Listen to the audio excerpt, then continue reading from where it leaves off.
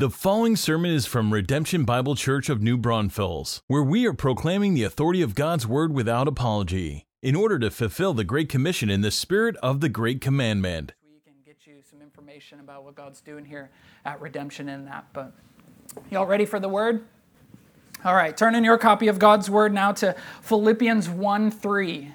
Philippians 1:3 through 11 will be the focus of our attention now in the preaching of God's Word as we have the second message in this series. If you're new to Redemption, now is a great time for you to get plugged in. Now is a great time that God has brought you to our church as we begin this verse-by-verse study through the book of Philippians. That'll take us really up until Easter time as we take it passage by passage and we look to have a durable faith, to grow in these attributes that Paul writes to us in the book of Philippians, and joy and peace and contentment and many other things that would be producing in us a durability that is really only through the grace of Jesus Christ.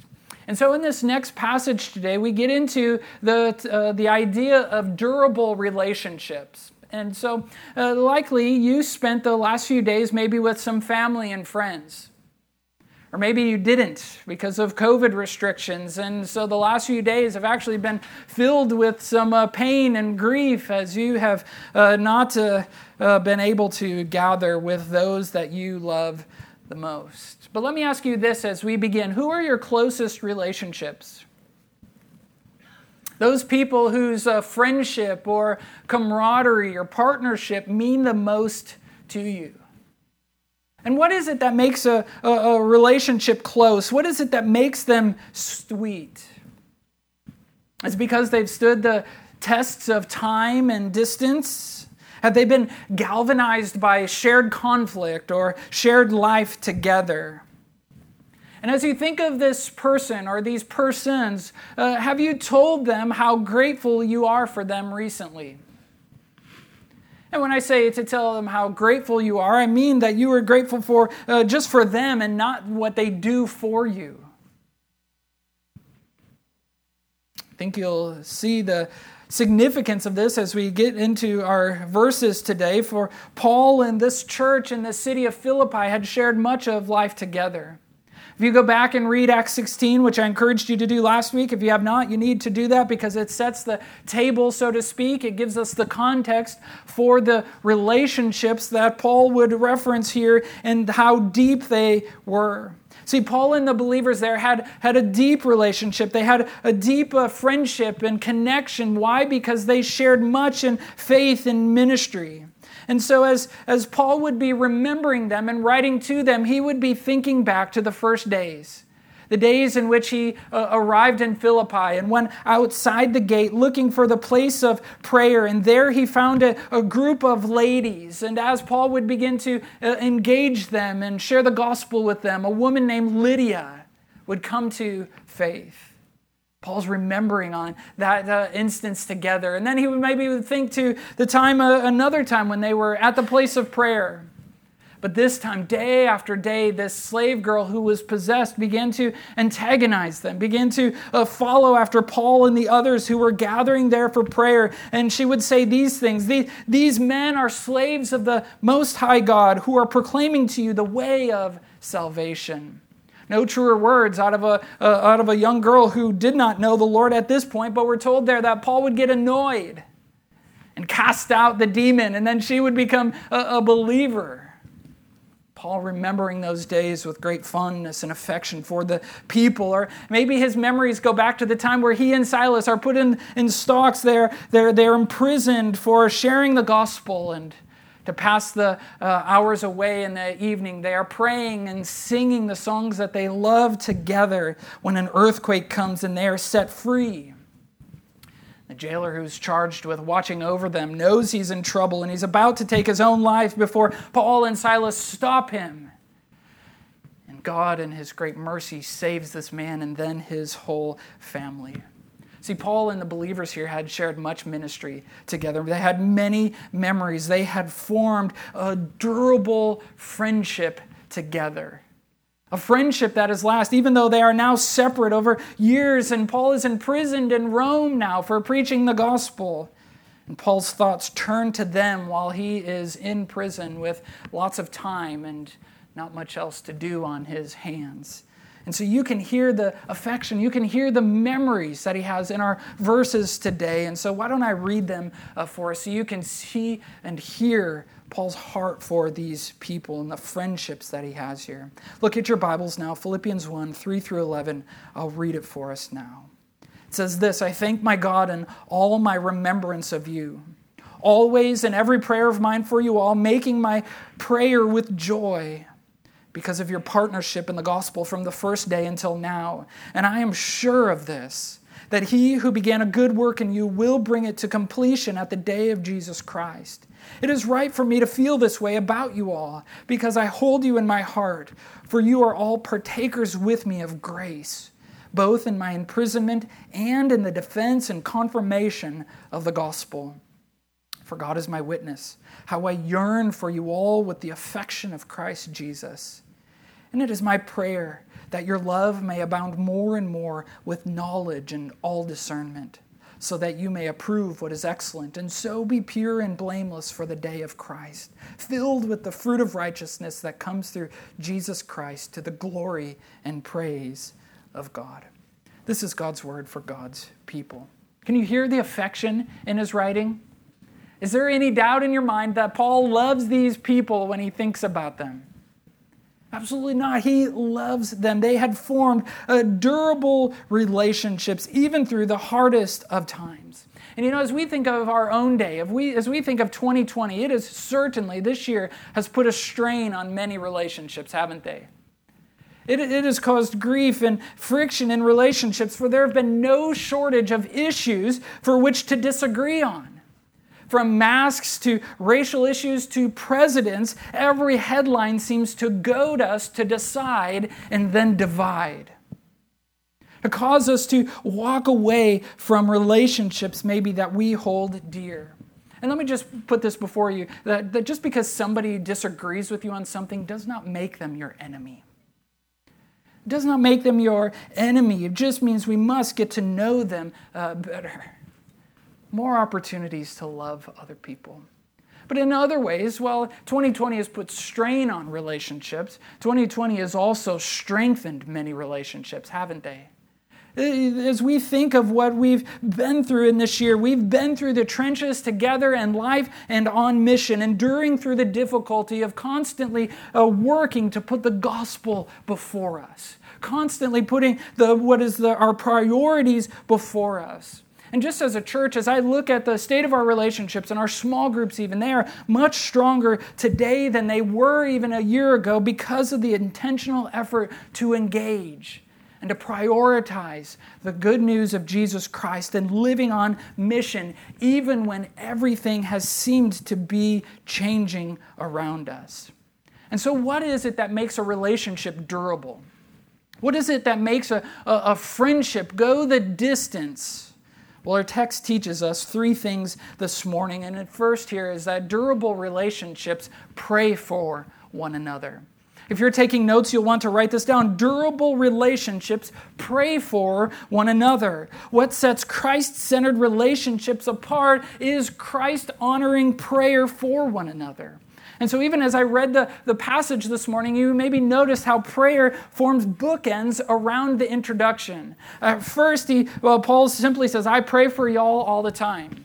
Now, if Paul was Texan, he would just translate it here as y'all, but he's saying you all, the collective, the church there, but he's saying, I pray for y'all all the time. Now, come on, that was funny. There's a little bit of humor there. You can laugh. He's saying, I pray for you all the time. And then at the end, in 9 through 11, he says, and this is what I pray for you.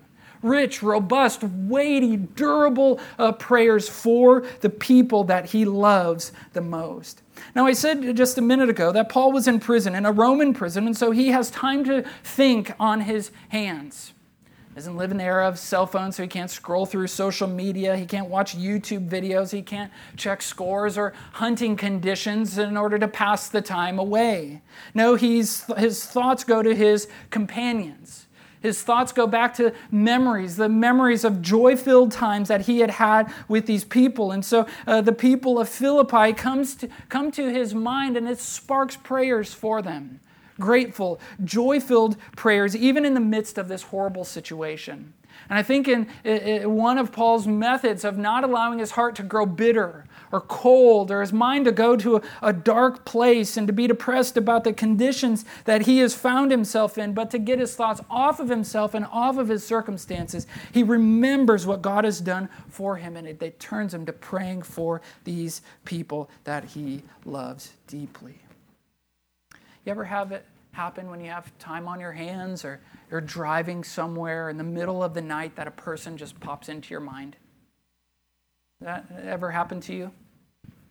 Happens to me often. I've told other people, we need to take advantage of those moments. The time where an old friend, a close friend, your spouse, your kids, somebody that you love comes to mind, is to take that as a Holy Spirit notification to pray for that person. And then to let them know that you've prayed for them. Hey, you popped on my mind. How are you doing? I prayed this and I prayed these words, and just quote 9, 10, and 11 for them. But pray and take it as a notification, an alert from the Spirit of God to pray for this person. And to pray these prayers that are marked by gratitude, where you're grateful for them in every memory, every moment that you have with them. A prayer that is marked by joy. Joy that is just filled with joy for the opportunity to pray for them. Like, God, thank you for putting this person on my mind. Thank you as I think of this person. You know, we oftentimes, when it comes to prayer, we think, well, I'm too busy. I don't have time to pray. And so as God would put somebody on your mind, let that be a catalyst then for joy-filled, grateful prayers for these people. Now, joy is a theme that runs all throughout Philippians, right? If you've read through it, you probably pick up on this as 14 times or so. This word joy or rejoicing comes up in the book. It's often called the Epistle of Joy. And here's a great definition that I heard recently from another pastor friend about joy. He said this, that joy is choosing to be impacted by the character of God instead of my circumstances. Let me say that again. Joy is choosing to be impacted by the character of God instead of my circumstances. See, joy is a choice. Joy is something that we actively engage in. It is, yes, it is a feeling that we feel, but it is also thoughts that we think. Joy is synonymous with satisfaction. And a biblical definition, a biblical concept of joy is being satisfied with Christ. To be satisfied in Christ. That no matter what, no matter where we find ourselves in, no matter what our present circumstances are, we would choose to be full of joy.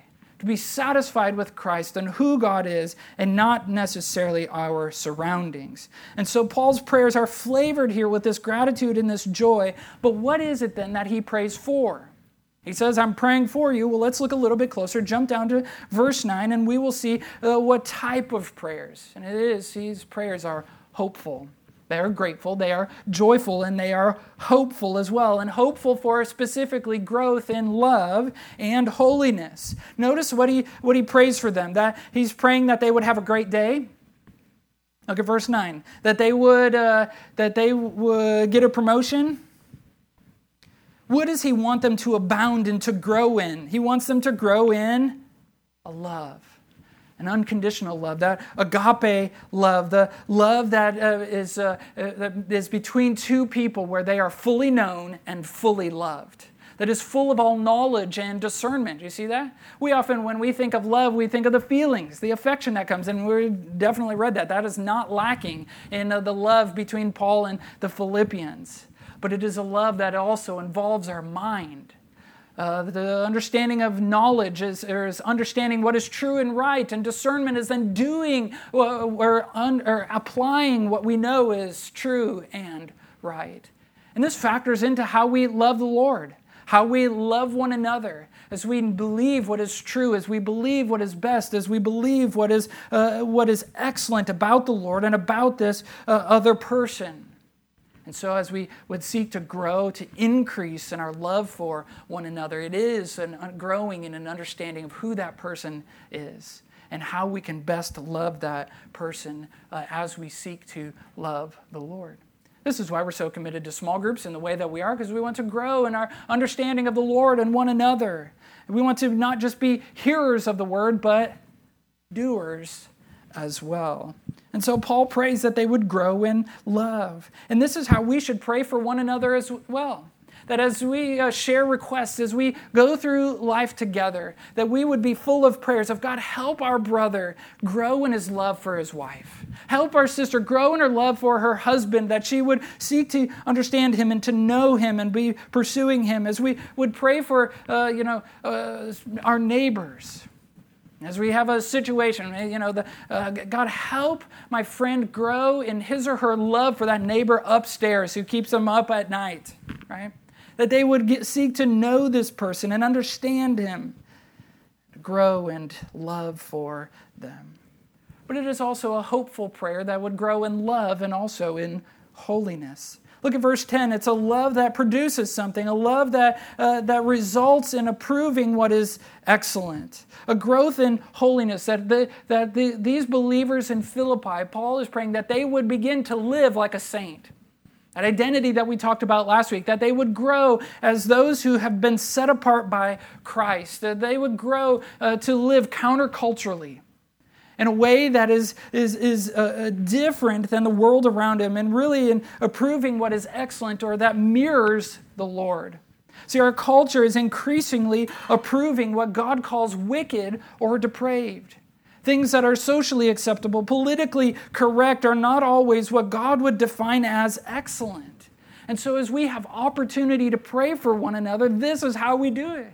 God, would you help their life to mirror your ways, that they would walk with righteousness, that they would then also act with integrity. See, that's where it goes. And so then, as we approve what is excellent, then we would be pure and blameless.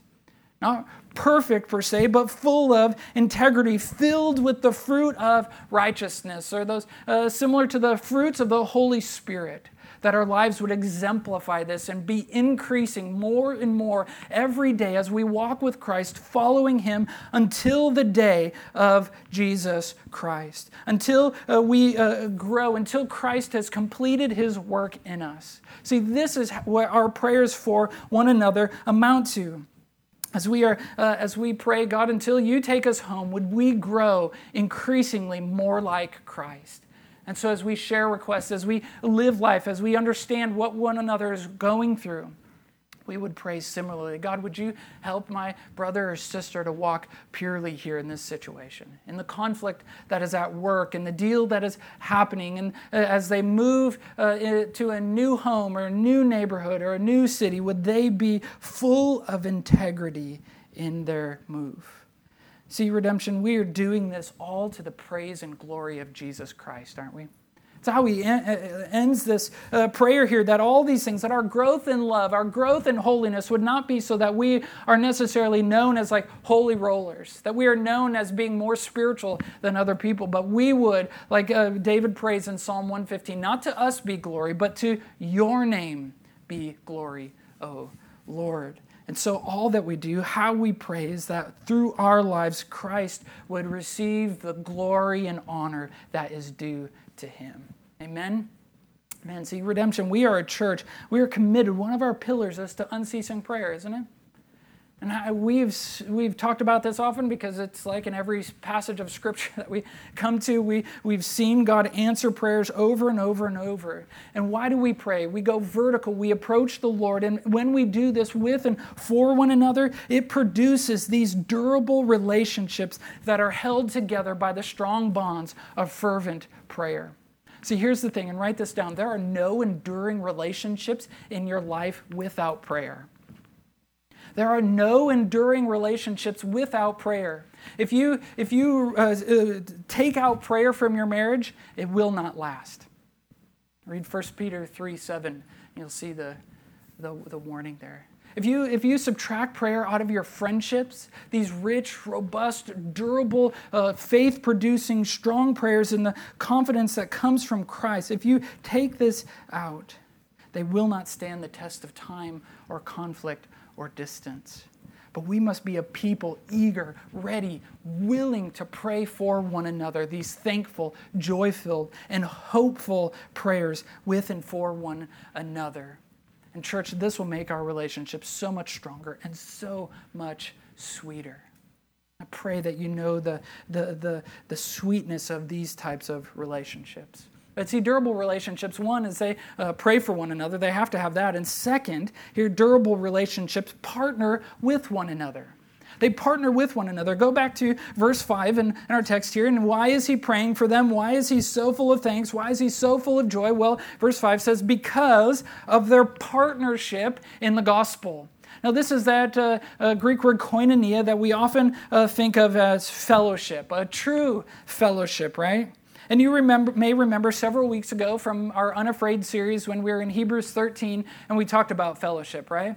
Some of you here, if you weren't here, then you can go back and listen to that on our website as we were looking at what it means to be unafraid in our witness. And there we saw this word also, the idea of fellowship. And that's probably, if you've been around the church for any length of time, the idea of fellowship is probably something that you've heard. But I'm afraid that over time, this word has kind of been watered down. When we think of fellowship, we think of like eating casseroles and drinking tea in a fellowship hall in the basement of a church. We watch football together and we call that fellowship, right? Speaking of which, the Packers play the Bears tonight. But when it comes to fellowship, it is sharing what we have with those that we love. And I defined it this way for us. I said that fellowship is sharing what you have for another spiritual good, often by meeting financial needs. And this is the case here. When he talks about their partnership in the gospel, this is exactly what the Philippians had done once again. They had sent Epaphroditus with a financial gift to support Paul while he was in prison. He had a need. This was the only way that he would really be taken care of. And so they partnered with him this time and had apparently done it multiple times together. And so this is true in our own relationships. Those relationships that go the distance partner with one another in times of need. In times of where we need just help, whether financially with a bill or through meals together or mowing the grass or whatever it may be. But it's a partnering in life through the difficulties for the purposes of the gospel. See, we partner together in ministry or in the gospel that he says by sharing our time, talent, and treasure to advance the mission. What God has called us to do, to make disciples and to invest in one another and to then work together so that the good news of Jesus Christ would go out. In these durable relationships, this partnering together is marked by their commitment. Do you see that in verse 5 here? He says he's praying for them, he's thankful, he's joyful because of their partnership in the gospel and from the first day until now. Time had passed, the distance had separated them, but they were going the distance together as Paul is remembering their commitment to him from the beginning. From the first time he stepped foot in Philippi till now, as they had supported him financially, supported him with prayers, sent Epaphroditus to encourage him in the faith. And so their commitment is, yes, to one another, but it is primarily to the gospel. The gospel that they share, then their commitment is to one another. And see, this church is why our work for Christ is so important. Why serving together in the trenches on ministry teams is so important as we partner together, as we share life together, as we pool our gifts together and work together so that the gospel will go forward, so that the world is impacted, so that people are influenced for the glory of God. That's why we are committed. That's why we go the distance with a brother or a sister. But they are also marked not only by commitment, but look at verse 6. These durable relationships are partnerships or fellowship that is marked by confidence. Do you hear the assurance in Paul's voice in verse 6? Do you hear it? I mean, we should, because he says, I am sure of this. Like, he's pretty confident, right? He's confident. What is he so sure of? Well, there is zero doubt in his mind about the source of our durability. Yes, we pray together. Yes, we partner with one another. Yes, we make progress in holiness. But beneath it all is Christ. That's what sets our relationships apart. That's what makes them last. That's what makes them mean so much, is because our confidence is in the Lord Jesus Christ, the one who's been faithful to work out our salvation, the one who started a good work and will bring it to completion. See, God began the work in us long before the foundations of the earth, long before we were on this earth. But the work He began then, and as He chose His beloved out of their depravity, that continued then as He orchestrated events that our eyes would be open to the gospel, that He would put people that would share the gospel with us and love us, as He would put a church and the body of believers in our life that would lead us then to that moment of our regeneration, where we would confess our sin to the Lord and believe that Christ is the only way to salvation. That began all in Christ. It continues in Christ, and it will be completed in Christ as well in our glorification. And we can be sure, we can be confident of this, and even in our relationships together. This is what makes them last, what makes them durable, even through the times where we are hurt or offended, because we believe that God is at work by His Spirit, through His Word, even through us and through these circumstances in one another. They are marked by this commitment and this confidence in what God has done. And there will be progress in that, progress in growing in Christ. And so we can then push ahead in our relationships with confident, expectant progress in this faith that we share. Why? Because Christ is the one holding it together. Like a master builder that designed all the plans beforehand and then employed all the construction and was at work in the midst of it, framing and taking it all the way to finish out and our own move. And Christ is the one building this. Christ is the one who holds our relationships in the same way that He holds our faith together.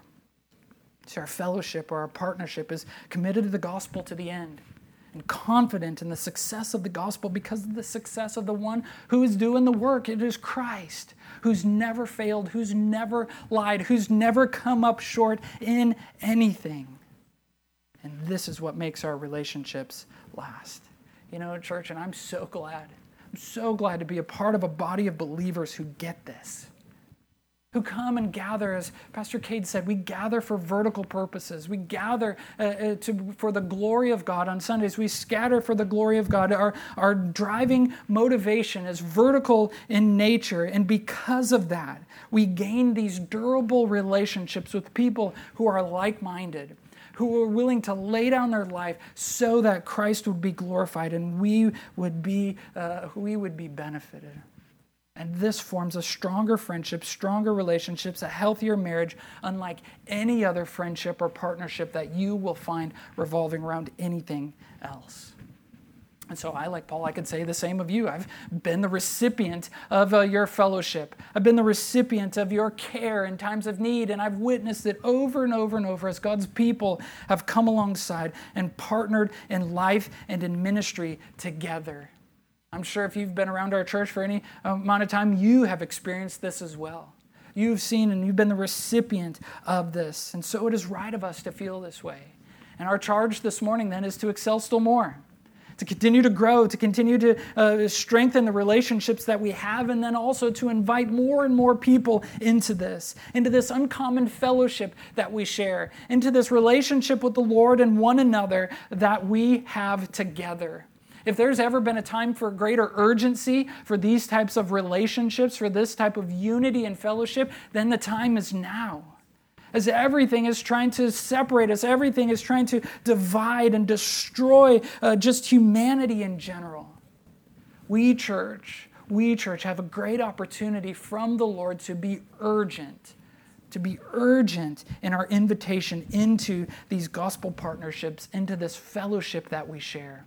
See, Jesus designed what we do here as a church, how we care for one another, as His plan for the care of His people.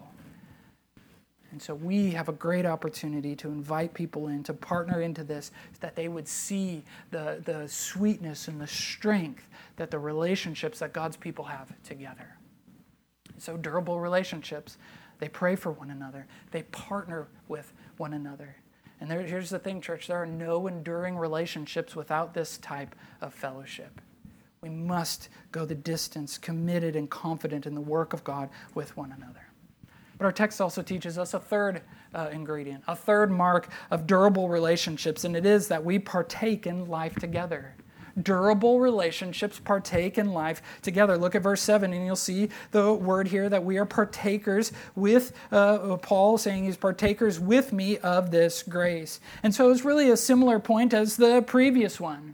Just another aspect of this fellowship, a richness to this fellowship that we share. If the previous point was a fellowship in ministry and gospel ministry that is committed and confident, now this is describing a fellowship with Paul, with one another in grace and in life. See, Paul loves these people, as we've said over and over. You can hear it in his words, the affection that he has. God is his witness. He has an affection from Christ for these people that is shared in the ministry and the memories that they have made for one another. But here's the thing, church. We partake in these durable relationships are those that share a deep affection for one another. That longs, that yearns to be with one another, that longs for their company. You feel this way about anybody? Long to be with people? Especially people maybe that you haven't seen in a while. People that COVID has kept them from you, whether for reasons of isolating or distance or whatever it may be. Family members, friends in the faith, church friends here. Let me just encourage you this week. Tell them, text them, call them, write them a note. Just say, I miss you. I yearn for our companionship. I yearn to partake in life together once again. I miss you. See, these durable relationships, they're more than just sports interests. They're more than just work responsibilities. They revolve around more than just kids' activities, but they revolve around the permanent, eternal interests and identities that we share in Christ. That's why he says we're partakers of grace together, because our friendships, our relationships are eternal. Might as well get along. We might as well love one another and fellowship with one another here because we've got all of eternity to. Yeah, even that person. You'll be singing with them in the choir. But it shares a affection. They don't revolve around any temporary interests, temporary identities. But we partake in life together. Why? Because we are bound up in Christ. We are partakers of a grace that cannot be taken away from us. So we share a great affection for people, for the brothers or sisters that are sitting next to you. But that is also these durable relationships that partake in life together. It's not only just in the affection that we share, but also in the dark affliction that we oftentimes go through. Durable relationships are those that are with one another in the good and the bad, in the times of rejoicing and the times of weeping. The Philippians partook with Paul while he was in prison, sending them money. He says, you are partakers with me of grace, both in my imprisonment and in the defense and confirmation of the gospel. As a prisoner there in Rome, he relied upon them for his just mere physical survival. They know that he was wrongly imprisoned for just simply preaching the gospel, and so they bore his burden with him, sending him of their resources, sending him this encouragement, being the hands and feet of Christ, effectually and very tangibly saying, hey, I'm in this with you. You don't have to go through this alone, for I am with you through this. And see, when life gets hard, durable relationships press in and don't withdraw. But rather they lean in, they press in with one another for the grace that keeps us tight, the grace that holds us together through the most tragic of deaths. It's a durability that takes us through the ongoing seasons of illness and doctor's appointments. It is walking step by step with God's people as we walk together through marital conflict. As a brother or sister is struggling, we say, hey, I'm in this with you. I'm in this with you. You can be fully known and fully loved. It's a willingness to be advocates for one another, to speak the truth in love, to step into even biblical counseling as an advocate. It is this is what builds this type of durability and the grace that we share through life's hardest times. Many of you have walked through seasons like this with one another. I, again, like Paul, can say these things to you. I've been both the recipient as you, as God's people, as our small group, as elders and the staff have walked with me and my wife through things. And I've been the witness week after week after week of God's people in this church walking through the darkest of afflictions with one another. And I am so grateful to be a part of a church that gets this. Aren't you? Just so grateful that gets this type of fellowship, that has a richness, a strength, a ruggedness, a durability that is bound up in Christ, that works hard to build these types of durable relationships. See, all of us want community. All of us want friendships. Unless you're like a hermit or something, and you're like, yeah, I'm fine by myself. But I say God has wired us all for a community. And oftentimes our thinking goes that we're looking for community. We go looking for friendships. We go looking for this. And here's the reality. Community isn't found. It's built. It's work. And from the very get-go as a church here, from our very core group days, we had that hashtag, build what lasts. Building a church, of building these relationships that go through all seasons of life. It's working hard. It is encouraging one another by communicating this type of love and affection and commitment and confidence and hope with one another. It's a type of encouragement that just says it. That when you see things, you say things. When you see growth, you encourage one another. When you feel this way, you say it with the help of the Holy Spirit. You know, church, if 2020 tells any story, let it tell a different story in our life and in this church than that is the prevailing narrative of our culture. See, we are not defined by what we've lost. We are not defined necessarily by what is changing, but by what God is doing in His consistency in the relationships that we are gaining. See, we want to tell a story of a relationships that have grown stronger, more rugged, durable, because our faith has grown stronger, because we've prioritized what is our highest priority. That is Christ. Christ is the only one in these days that we can have any sort of confidence in. It's everything that we've held dear, everything that we have loved, systems and traditions and things that have changed. It is Christ who is unchanging. It is Christ who is the center of our church and our relationships. And so in these days, our story is wrapped up in the gospel. Our commitment to the gospel, I hope, has become even more precious in these days. As we've seen that it is the only solution for all of life. It is the only solution for the help that we seek and the hope that we have. And so in these days, as things have been stripped away, we've seen what is most precious and most strong, that which can withstand the most violent of storms. And I pray that this is what we remember about these days. As we have time to think and time to reflect on our relationships and time to reflect on what God is doing, that this is what we would remember about these days, like a band of brothers reminiscing about past conflict. I pray that this is what we would be working towards even in the days ahead, like a team linking arms to withstand life together, to withstand opponents and their attacks. Why? All to the glory and praise of God. Not so we would be known, not so that we would receive the praise, but so that, just as verse 11 ends, so that Christ would receive the glory and praise of God. And that's why we live. That's why we seek these types of relationships. That's why we go the distance with one another. And so, church, even as we pray together, even as we seek this out, I want to pray for you now, just in light of these verses together. So would you bow with me, and I'll pray for us.